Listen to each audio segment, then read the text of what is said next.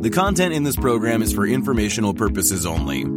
You should not construe any information or other material as investment, financial, tax, or other advice. The views expressed by the participants are solely their own. A participant may have taken or recommended any investment position discussed, but may close such position or alter its recommendation at any time without notice. Nothing contained in this program constitutes a solicitation, recommendation, endorsement, or offer to buy or sell any securities or other financial instruments in any jurisdiction. Please consult your own investment or financial advisor for advice related to all investment decisions. Don't forget to follow at Lead Lag Report on Twitter to join these conversations live, and check out the Lead Lag Report at www.leadlagreport.com. Use promo code podcast30 for 2 weeks free and 30% off to get access to award-winning research and anticipate stock market crashes, corrections, and bear markets. And now, on to our Lead Lag Live discussion, hosted by Michael Gayed.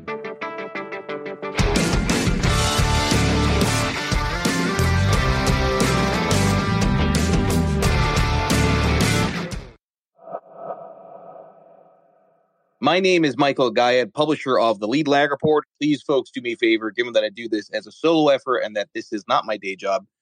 Please rate, review, spread the word around Lead Lag Live. Joining me for the hour is Professor Kathryn Judge, who I saw a number of people that I track, follow, looked a little deeper into her work. I think this will be a really interesting conversation. Professor Judge here, introduce yourself to the audience. Who are you? How'd you get involved and interested in the middleman economy, which we'll talk about, and what are you doing now?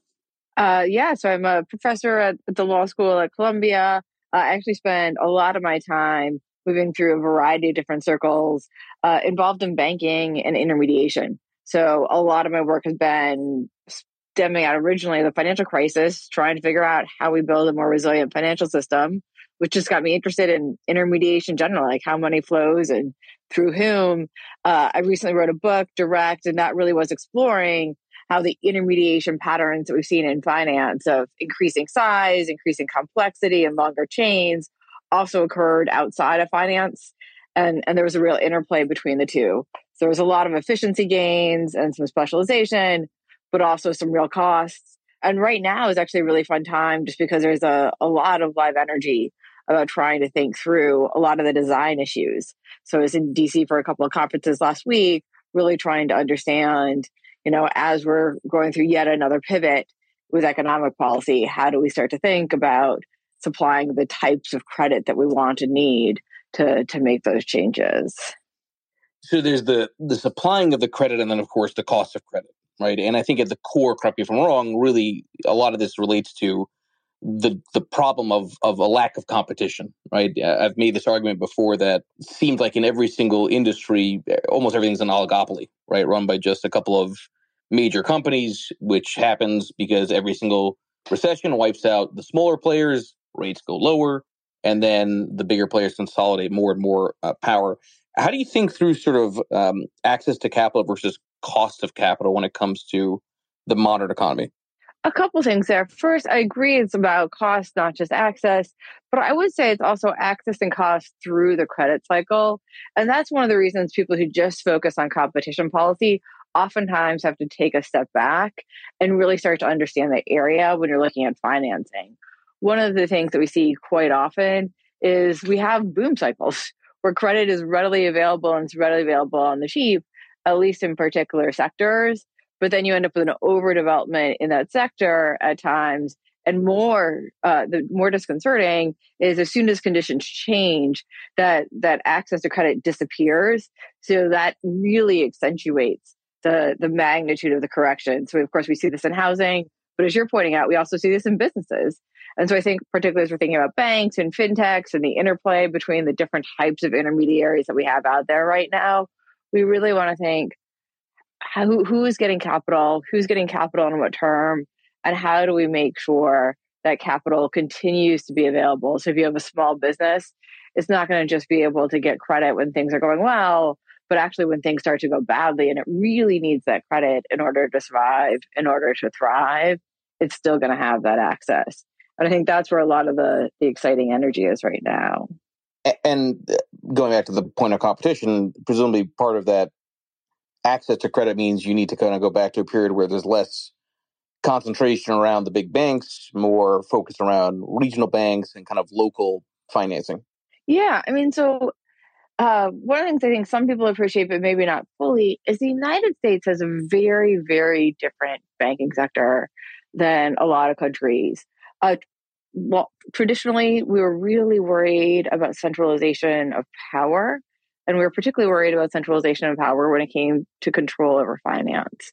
So we not only famously had, of course, the separation between investment banks and commercial banks, but even more significantly, we really limited bank branching. So you had community banks smattering the country. And then what we saw were two different trends that were related but distinct. One, starting around 1980, we saw a massive increase in the concentration of the largest banks. So we've had, on average, 400 bank mergers a year for the last 40 years. And so and a lot of that was the largest banks growing to be these globally systemic institutions that they now are. And so we had a far more concentration in the top three and really the top six. And then we also then have all these smaller, still community banks and regional banks. And part of what's interesting, going back to your point on competition, is traditionally they did more relationship-based lending. So they were also willing to take a lot more chances on small business lending because they thought they were building a relationship. So the most recent stats from the Kansas City Fed show that community banks provide about 40% of small business loans, even though they only provide 17% of overall credit for the economy. But even that's less than it used to be. So part of what's interesting right now is this core question of, we're using competition policy to try to deal with competition in ways of breaking up big players, or at least like putting constraints on their power. But a lot of the other question is, if we want to allow small and mid-sized enterprises to really flourish, like how do we make sure that the smaller banks, the community banks that have really been the providers of credit for those types of businesses continue to thrive as well? Yeah, when you said relationship lending, my mind went to George Bailey from It's a Wonderful Life, right? In terms of the regional banks' sort of relationship with his town. And I think that it makes sense. That is lost, obviously. The more consolidation there is among the banks, in order to move the needle, only want to have relationships with those that have the most money, who don't necessarily need the financing, except that they want the lower rates that are offered to them. And that stat around the mergers is interesting. You said, I think, 400 bank mergers a year for 40 years. What was the catalyst that it really kind of enabled that, right? Because we do have antitrust laws. I mean, yes, obviously M&A is not illegal, but there gets to be a point where you have to kind of sit up and take notice of this. And I will say bank regulators are sitting up and taking notice. So there's actually a new kind of notice for proposed rulemaking from all the different bank regulators, where they're really trying to figure out what are the standards that we should employ when reviewing bank mergers. And DOJ is doing a similar exercise with respect to that competition prong, where they still have jurisdiction. They currently have guidelines that haven't been updated since 1995. And so there's going to be a really healthy effort underway to try to rethink those guidelines. And so I think part of what we had was really a different vision over what we wanted the economy to look like, that got baked into different standards for allowing those bank mergers. So again, one of the things that we did was we just repealed through Eagle, Neal, and other acts a bunch of the limitations that had existed on the ability of banks to engage in cross-state activity and branching of various sorts. So we reduced a lot of the regulatory burdens. And then we really shifted in a whole variety of ways, and not just in finance, as you well know, to really encouraging, actually, or at least facilitating, creating very little friction on the ability of banks to merge with other banks. The Community Reinvestment Act actually ended up being one of the biggest frictions. So there was oftentimes some attention to whether or not there was protection of provision of credit and financial services in historically minority areas. But we really created a relatively modest level of friction.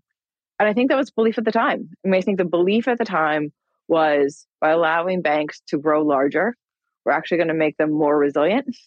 Because now, unlike George Bailey, They're not going to be completely exposed to just one little geographic area. They can be geographically diverse.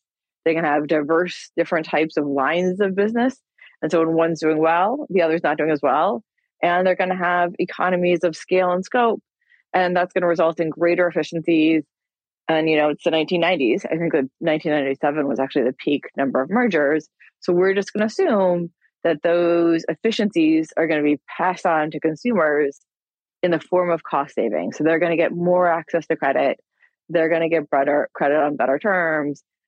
And realistically, it was an overall era of globalization. And we thought that if we had large multinational corporations, we needed large multinational banks to serve those large multinational corporations. So implicitly, we allowed those set of values to really shape the bank mergers that we allowed and encouraged.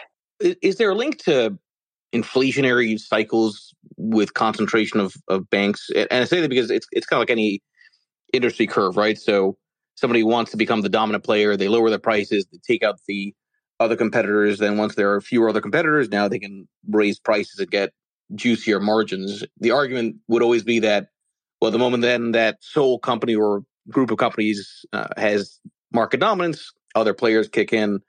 I think that's a little bit challenging in an age of big data, which we'll get into.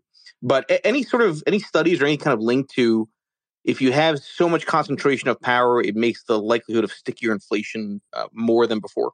It's a really good question. I don't think there actually is good empirical data that they've yet been able to show that.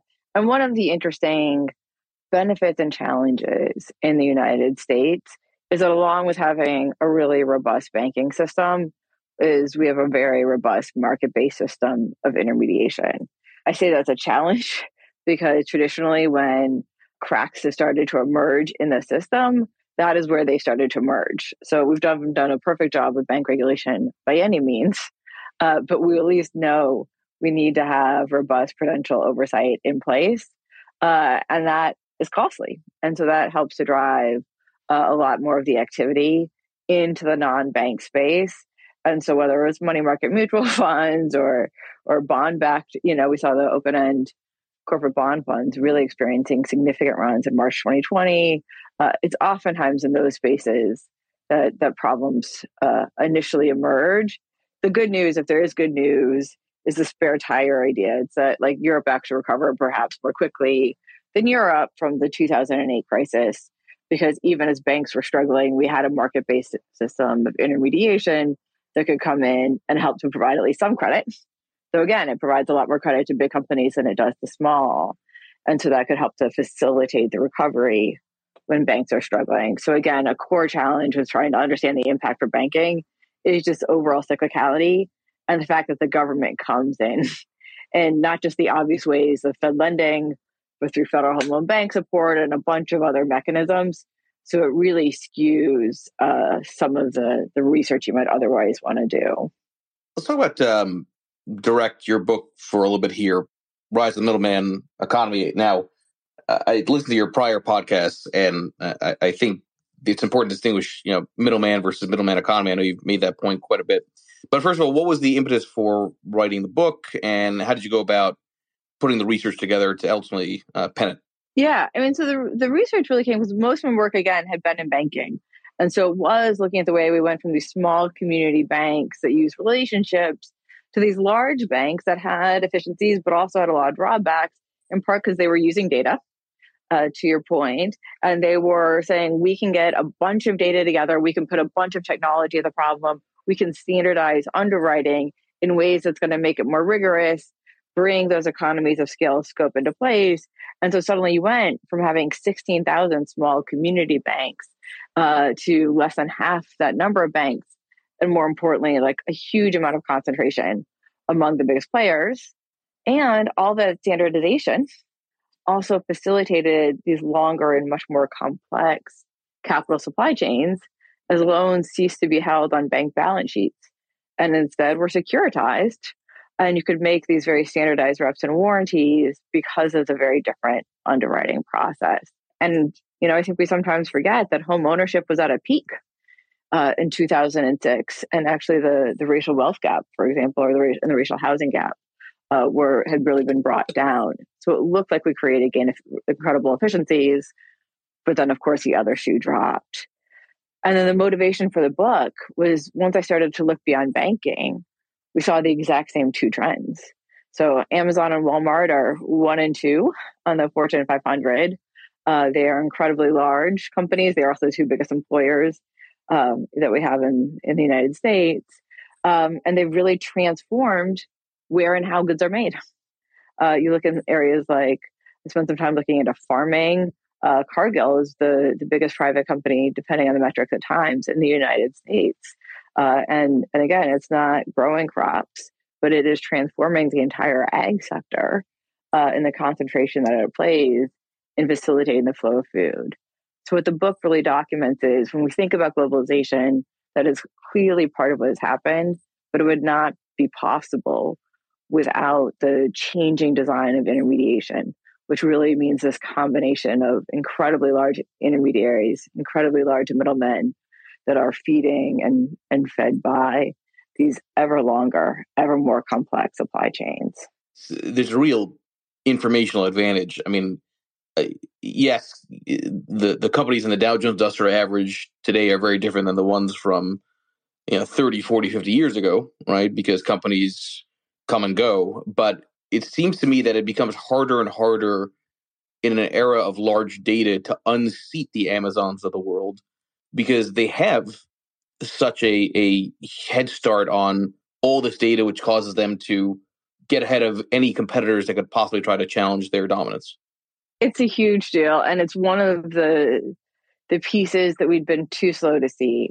I think originally the onset of the internet led many people to think that we were going to move beyond the need for middlemen.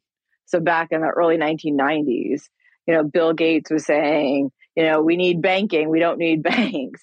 And people really thought like maybe the demise of the middleman is imminent because now that the role that they've played traditionally helping to overcome not just logistic challenges, but informational challenges is going to potentially be less valuable because we can just connect directly with producers, through this amazing online forum. And we have seen a little of that. Travel agents used to be like a meaningful part of our economy and they've really dwindled down. And, I want to book a flight, I go to delta.com. So they play a much more smaller role in some spaces. But part of what's interesting is the data point in that process. Actually, one of the things that we've seen is online also produces an incredible amount of data, and companies have become far more sophisticated in how they utilize that data. So when you go to Amazon, you're not walking in a department store that's been laid out for the generic best customer. You are logging onto a website that is giving you an online personal experience that is specifically catered to your past shopping history as informed and reflected by what they know about the purchase decisions from a bunch of other people who have shopping patterns that are similar to you. And again, it's still far from perfect, but it is a data advantage that makes it so they can not only get you to kind of buy one, or not only allow you to get what you want really easily, but show you a bunch of things that you didn't know you wanted and change your buying behavior. We'll be back after a quick break. Hello, listeners. Michael Guyette here from Lead Lag Live. Are you ready to take a deep dive into market trends, risk management, and investment strategies? Then you need the Lead Lag Report. Our in-depth analysis helps you understand the financial markets like never before. And guess what? We're giving you a chance to experience it at a discounted rate. Visit theleadlag.report/leadlaglive and get an exclusive 30% off on your subscription. Don't miss out. Level up your investment game with the Lead Lag Report. And now, back to our discussion. Which is interesting, right? Because, the real value of the internet, I think, is the idea that there's really no switching costs or very minimal, right? Because you can easily go to another site and click a button and, all these checkout flows are pretty much the same. But yet people only will keep on gravitating towards the Amazons, partially because of, the name, the brand. But also I think there's an element where you can argue it's almost search engine driven, right? The people, as you know, only go to the top of the fold and usually the first page result on, Google and other search engines. The competitors are probably on the second and third, and they're never even actually seen unless they pay to play through advertising. And that is a huge part of it. So part of it is like, in theory, you can go directly to all kinds of different players, but your time is valuable. You don't want to try to figure out, who do I trust? How much do I trust them? And so part of what we've learned is if people want to search, they go to Google. So AdWords is incredibly valuable. For people who regularly shop online, they start on Amazon.com more often than they start on Google, actually, when they're shopping for a guide. But I will also say these companies have done a great job doubling down on their ability to capitalize on their data advantages through a bunch of other mechanisms. So, I mean, Amazon really has done a remarkable job building out this incredible logistical infrastructure through which it can get you goods faster and faster and faster. And then that little blue check for Amazon, or the little Amazon Prime instead of the blue check, it's like the signal that this is something we're going to get you, and we're going to be able to get you really quickly. And that's been transformative. One, because it makes more and more people become Amazon Prime members. And once you are an Amazon Prime member, everything else feels cheaper. So even if you join just for, access to music and access to certain video footage, once you're a member, it feels free, even if it's not, for the delivery every time you're getting something else on Amazon.com. And then just as importantly, it means for those third-party sellers, not only are they going to probably have to pay now for advertising because there's so many people who are selling through Amazon, but they're also going to pay Amazon for the benefit of having Amazon warehouse and ship all of their goods.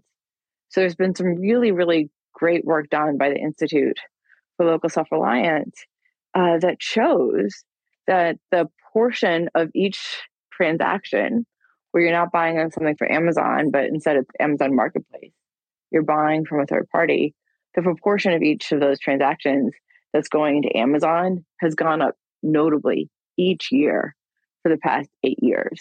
So part of what's interesting is there's real costs here, but they're putting those costs in places where the sellers feel them a lot more than the buyers.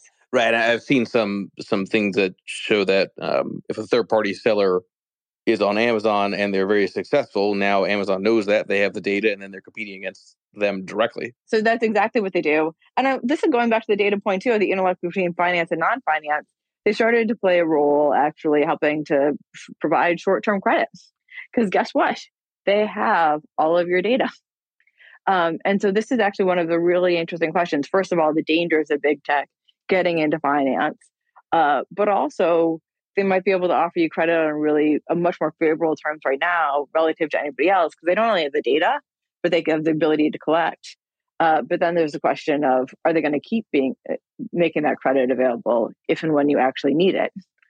Or does the richness of data mean they pull access as soon as any kind of shock hits, and you actually need access to that credit? So there's a whole bunch of fun dynamics there. Right. And that's why I went back to that question around if there is, any data that suggests all this ultimately leads to sort of a higher average inflationary cycle than what we've seen in the past. Now, the other part of this, of course, is that with more power comes more lobbyist dollars and less willpower, right, by political leaders, lawmakers, to either create and adjust antitrust laws for the current times. Like you said, with the mid-'90s, right, was kind of on the banking side the last major update, or whatever you want to call it. But that also creates a strange dynamic too, where it gets even more entrenched because those that are in power need those dollars to get reelected. Yeah, and that's another issue that I spent a lot of time on the book. One of the mistakes, I think, of a lot of policy making and actually more academic work about policy making over the last 30, 40 years is the effort to introduce rigor means we often disaggregated power. So we have, we look at market power and we have things like HHI indicators that we might look at, but we didn't realize is the resources, the relationships, the information that can allow you to distort the markets where you're operating are also the same set of tools, or at least an overlapping set of tools that can give you outsized voice and outsized influence in shaping the policies governing the spaces where you operate. And we see this in banking over and over again. And then you also see the same patterns outside of banking.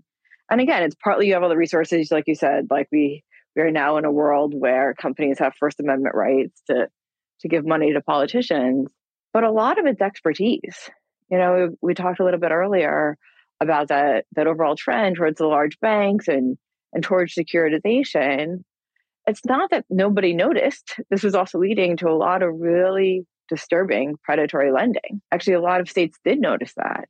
And so you saw North Carolina initially, and then other states in the early aughts saying, we're really worried about predatory lending in the mortgage space.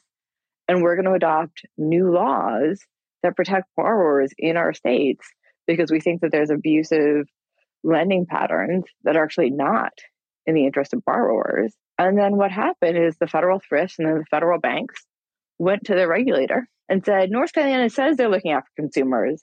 They don't really get that having a national standard is necessary for securitization. And that's what's going to allow lending on more favorable terms to borrowers in their states. So you need to come in and preempt the ability of any of these like pesky little states from trying to look out for consumers because they don't really know what they're doing. And so we did see originally the Office of Thrift Supervision and then the comptroller following preempting all these state anti-predatory lending laws in the mortgage space precisely when they were most needed. So it is that ability to not only distort the marketplace and shape the marketplace, but really distort and shape the laws and other policies governing behavior that operate together to result in some of the outcomes that are most troubling and that we've seen. Right. And that local focus is really important. It's like you can't, everyone talks about the housing shortage, but the housing shortage is a function of a lot of local red tape and regulations around, being able to even build a home. And there's so many nuances in every single zip code that you can't come up with sort of a one-size-fits-all federal answer to try to stimulate more inventory. You have to do it with hand-to-hand combat. And, I'd argue from what you're saying that lending and financing is a similar dynamic. Yeah. And the hard thing is you always need to have a little bit of both, right? In terms of the dynamics at play, because like sometimes the local officials, as with predatory lendings, were actually doing the right thing. They really actually understood the challenges before the federal regulators did. But we also have at times the fact that state legislatures can be more inclined to do things that are favorable for, folks in their jurisdictions. So for example, if you look at electric vehicle penetration, it's actually correlated not to what anybody would normally think in terms of, how environmentally conscious the local populace is. It's, do you have a bunch of protectionist rules at the state level that require you to use a car dealership when really a lot of these electric vehicle firms are also developing more innovative, more direct ways of selling cars. Like, we don't want a really expensive dealership. Our clients know who we are and like we can sell it to them directly. So you both have protectionist policies at the federal and the state level. And then you feel that, and then so part of what you really need to do is figure out like who's really being served here. And that's where you got to get into the details. Let's talk about how some of these dynamics around online lending and online banks are changing dynamics, making them maybe better or worse. I know you wanted to touch on Silvergate. I don't know too much about it other than the headlines that I see, but what are some of your thoughts in terms of how that's kind of popped up from a competition perspective, and what are some of the broader implications? Yeah, and we can get to Silvergate or not get to Silvergate. And the federal loan banks generally, I've gotten more back into the banking space. But part of what's interesting is we have really started to see a much more robust focus on competition policy and promoting healthy competition and really trying to break down some of the centers of power and centers of concentration in the Biden administration. And even under the Trump administration, there were not nearly the same, but some modest efforts in that direction. So those concerns with concentrations of power and understanding it's not just about consumers, it's also about workers, it's also about innovation, it's also about investment, has been a real shift. But to be able to make it long-term sustainable, where we're not only engaging in these top-down efforts to constrain concentrations of power, but also creating an environment that allows small and mid-sized businesses to really flourish, means trying to figure out, like, how do we actually get access to credit in a reliable way to those firms? And I think that's the next set of policy issues that we're going to see. So part of it is this more robust approach to antitrust, but part of it also is, how do we create the overall conditions? So you got to make sure you have a regulatory environment and other conditions that allow these smaller businesses to flourish. And how do we make sure that they have capital? And again, I was down in DC for a couple of conferences last week. And so it really was a reminder from the efforts to revise the bank merger guidelines and to see the different bank regulators work through those issues, to questions like the future of the federal home loan banks, which, people know so little about. Can we start to reorient some of these different tools in a collective way where we're really creating the credit creation infrastructure that we need to support the types of businesses that people want to be able to see survive? I'm curious how the crypto collapse plays into that. And I say that because, there is there was a lot to be made in terms of, fake yield as far as lending of various cryptocurrencies, Bitcoins. Obviously, a lot of this stuff ended up being fraud, as we've seen.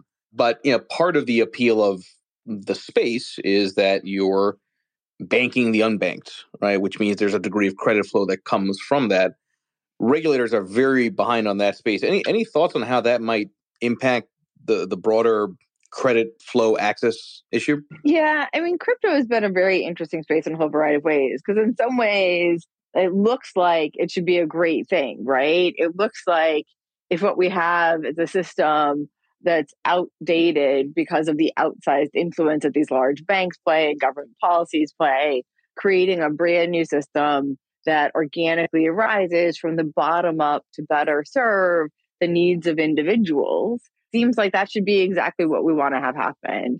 But of course, a core challenge is, if you look at how power has actually been allocated, who has gotten rich at the expense of whom, and the types of promises made, crypto was never the bottom up, let's actually try to redistribute wealth and redistribute access in the way that sometimes it purported to be. And I will say, on the problem of unbanked and underbanked, it continues to be a real challenge in the United States. But the most recent numbers are remarkably heartening. The FDIC's most recent survey shows that the unbanked population is now only 4.5%, which is the lowest it's been since they've been doing the survey. It's still over 10% for Black and Hispanic households. So it's still something that needs significant attention. But those figures are all at historical lows. And one of the interesting reasons is because the banks played such a central role getting stimulus support out. They also played a huge role in getting PPP out. And so part of what people realize is the cost of being unbanked went up a lot, because either you didn't get your money or you got it, but with a very, very significant delay. So in some ways, it's a sign of how bad it is that we were relying on the banks, because it meant that the people who most needed the funds were the last ones to get them. But it has, and banks are also starting to provide, thanks to a lot of really healthy policy pressure, cheaper access to basic banking products. So it continues to be a real challenge, but there has at least been some moves in the right direction on those fronts. Yeah, and as we know, it's obviously a much more more serious dynamic outside the U.S.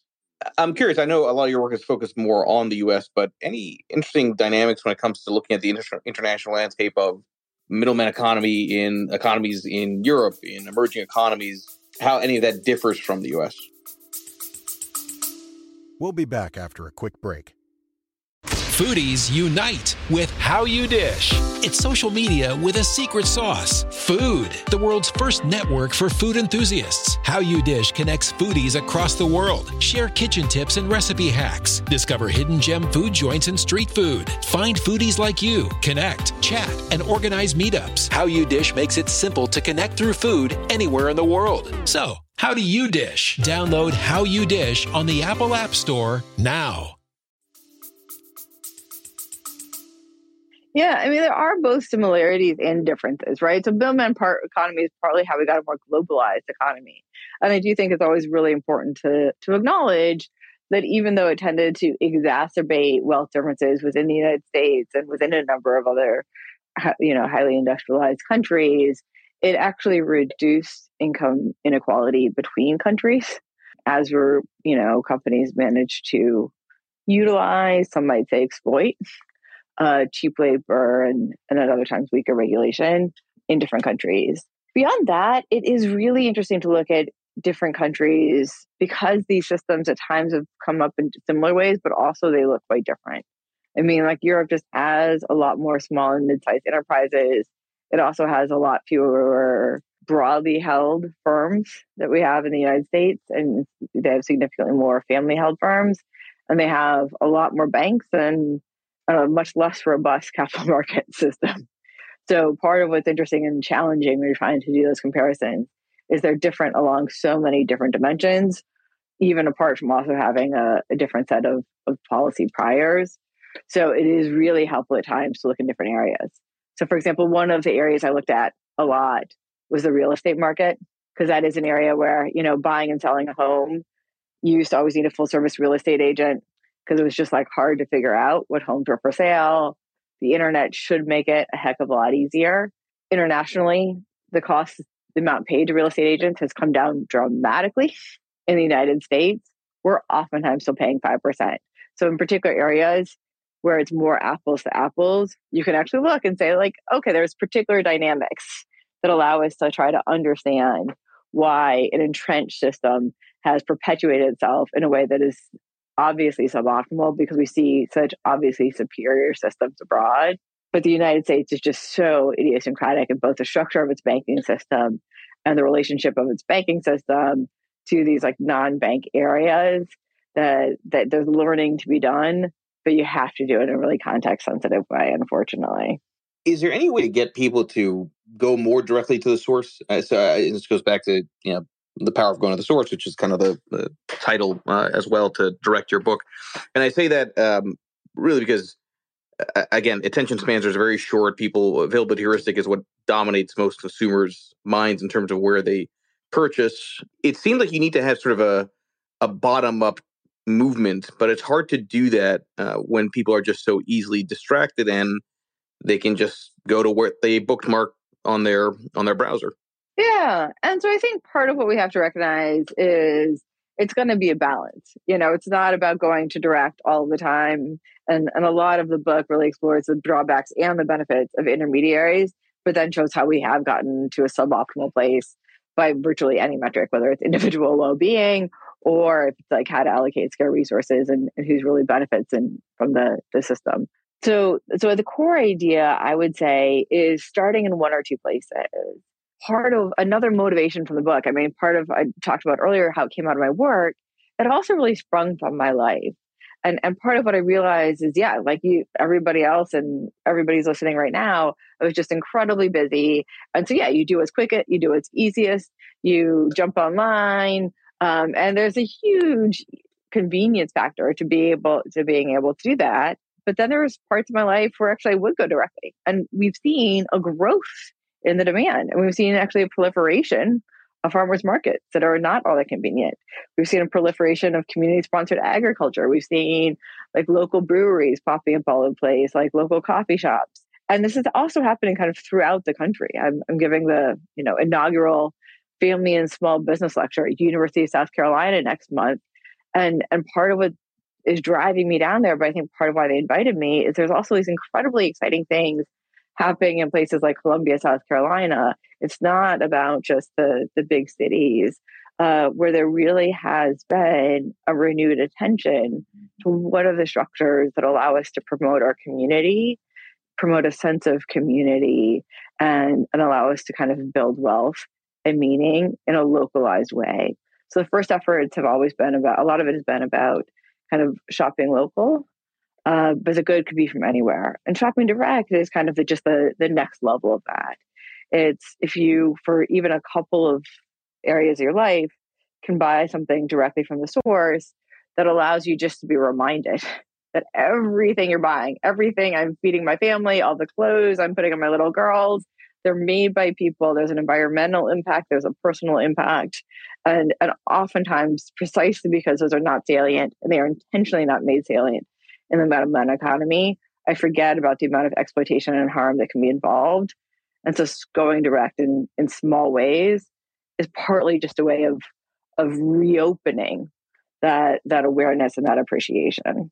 Yeah, and actually, you just hit it. It's sort of a distinction of city versus non-city, right? Because even going back to the attention span and just time, right? If you're in the city and you're insanely busy because everyone's competing against each other because everything's so expensive in cities relative to outside of cities, you're probably not going to care so much about that local going to the source because you don't have time to. Whereas, maybe there's an element of being more local just by being outside of these major city centers. I think that happens. I mean, I think that's part of what's interesting about economic policy making right now is for so long it was technocracy driven, and it was technocracy were people who were living in a very small handful of cities, which really shaped what they saw and also shaped what they didn't see and couldn't quite imagine. And I think we're seeing a really healthy effort to bring a broader set of voices, a broader set of possibilities to the table, which doesn't necessarily mean eliminating everything we had, but just like dramatically expanding the range of options on the table. And that means looking outside the obvious places. I will say, even in Manhattan, you can go to the little coffee store. There's, like all kinds of like small breweries and distilleries that are popping up. So and you also see places like Etsy, which are not fully direct, but are at least, a movement in that direction. So there certainly is a trend underway, even if right now it remains more on the fringe. So when you're talking about access to capital, there's a fundamental question of how much of it should be equity financing versus some type of debt financing. And most bank financing is going to be debt financing. And maybe what we need are a greater variety of mechanisms providing equity-based financing.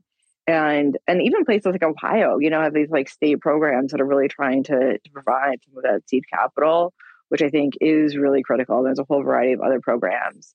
And then there are a bunch of other really interesting programs with entities like CDFIs that are trying to provide support in more targeted ways to overcome historical forms of discrimination and limited access to capital.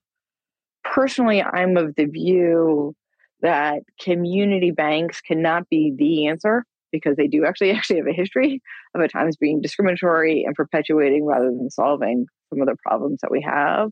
But they have to be part of the solution because they are such critical credit providers and because the relationships they have give them access to a different type of qualitative information and allow them potentially to enjoy different types of gains. And I do think one of the core challenges that we're facing right now is if we want community banks to remain viable and to continue to be community banks rather than just like fronts for fintechs that are, largely reliant on wholesale funding, how is it we can make that possible? What is the set of merger policies that's going to promote a healthy community banking space? How might the federal home loan banks that traditionally were about housing finance and have gotten very far off their mission, potentially play a role providing subsidized and consistent access to capital on reasonable terms to community banks? And then how can we also use those types of programs to, on the margins, shape what community banks are doing? So the community banks that we let merge with our community banks are the ones that are really showing that they are genuinely committed to small business lending, that they're committed to providing capital to entrepreneurs that might not otherwise have access to it, and are doing so on terms that are fair and actually make it more likely that business is going to thrive. And so there's actually a whole variety of really interesting policy tools available. And I think we can start to deploy them once we start to have that picture. But we need to develop that picture, and we need to understand how community banks are going to be one of, but not the only piece. And again, I think we saw that with PPP. The small businesses that really managed to get access to capital were oftentimes those that already had relationships with their community banks. And eventually there was a lot more money that went into it, and fintechs got into it. But really, the community banks were absolutely pivotal early on, and I think are going to continue to play a key role in this area. It's interesting in hearing this. This kind of goes to something that I've always believed, which is that we have a problem, I think, as a society in that we tend to focus more on the federal as opposed to the state, or the things which are not as local to us, which affect us much more than, what any particular leader on the federal level, you can argue, is saying. I don't know. I just wonder if there's anything that can be done to get people to focus more on their local communities when, again, most things are national news. Even local news is not anywhere near as much of a thing as it used to be, but local is really all that matters. Any kind of thoughts on that? I know it's kind of a broad question, but I just find it challenging to get people to think more about what's going on within a 10-mile radius of where they live as opposed to what's going on in D.C. You know what? You say it's hard, but I think it all depends on who you're engaging with and who you're communicating with. I mean, we really are at an exciting moment where states and municipalities are once again becoming more innovative sites of policymaking and action, and where there has been, I think, some resurgence in that direction. And DC is always going to play a role in it, and DC should play a role in it, right? It's not that we're going to get away or should aspire to get away from the federal government playing the central role that it has in a whole variety of different policymaking arenas, but there can be an interplay between what's happening at the federal level and the state level. And again, I think going back to Howard's question, community banks are a really nice example of that, right? The type of merger policies that we had in place for bank mergers for a very long time meant a lot of communities that traditionally had local community banks where people understood who their banker was and there was a relationship there, lost that because those banks were swallowed up and like Tic Tacs and allowed a small handful of banks to become incredibly large and bring a fundamentally different type of business model to the table. And we don't necessarily need to try to get rid of those banks, but we do need to, I think, really invest in recognizing we actually still have a healthy community bank infrastructure, but it's fragile. And so what are, at times, the federal program, seems like the Federal Home Loan Bank program, like originally it was about, we want there to be long-term mortgages so people can buy homes. Like, how can we use a lot of the tools that we have in place, the national standards we have for whether or not we should allow banks to merge, to allow what had been community-focused organizations and could continue to be community-focused organizations to be competitive when they're having to compete in an environment against much larger players who have a whole variety of otherwise significant competitive advantages. I'm curious. I mean, are you thinking about writing another book? Is there another topic that kind of gets your interest? It's a hell of an endeavor to be an author. It is. Actually, the joy of being an academic is I get to go back and forth between the two. And so I absolutely loved writing the book and I love having these conversations. It's also been a lot of fun to kind of go back and try to work on like all of the different pieces here. So what should the federal home loan banks look like? How do we actually get financial regulatory policy to think about these big picture issues? How do we create structures where it's not just technocrats, but kind of a broader political conversation that's really helping to shape the regulatory policies that we have in place? And so right now I'm doing more kind of law review type pieces to work through some of these ideas. And I'm sure once again, I'm going to want to turn away and be able to speak more directly to a broader audience. But right now I'm enjoying being able to be a little bit of a nerd and dive really deep into institutional detail in some spaces. I think that's a good place to end this Twitter space. Again, folks, I will have this as an edited podcast on all your favorite platforms. Please make sure you follow Kathryn Judge. Check out her book, Direct, as well. Thank you, Kathryn. Really enjoyed the conversation. Thank you so much. Have a great day. The content in this program is for informational purposes only. You should not construe any information or other material as investment, financial, tax, or other advice. The views expressed by the participants are solely their own. A participant may have taken or recommended any investment position discussed, but may close such position or alter its recommendation at any time without notice. Nothing contained in this program constitutes a solicitation, recommendation, endorsement, or offer to buy or sell any securities or other financial instruments in any jurisdiction. Please consult your own investment or financial advisor for advice related to all investment decisions. Don't forget to follow at Lead Lag Report on X, Instagram, Threads, and YouTube, and check out the Lead Lag Report at www.leadlagreport.com. Use promo code podcast30 for 2 weeks free and 30% off to get access to award-winning research and anticipate stock market crashes, corrections, and bear markets.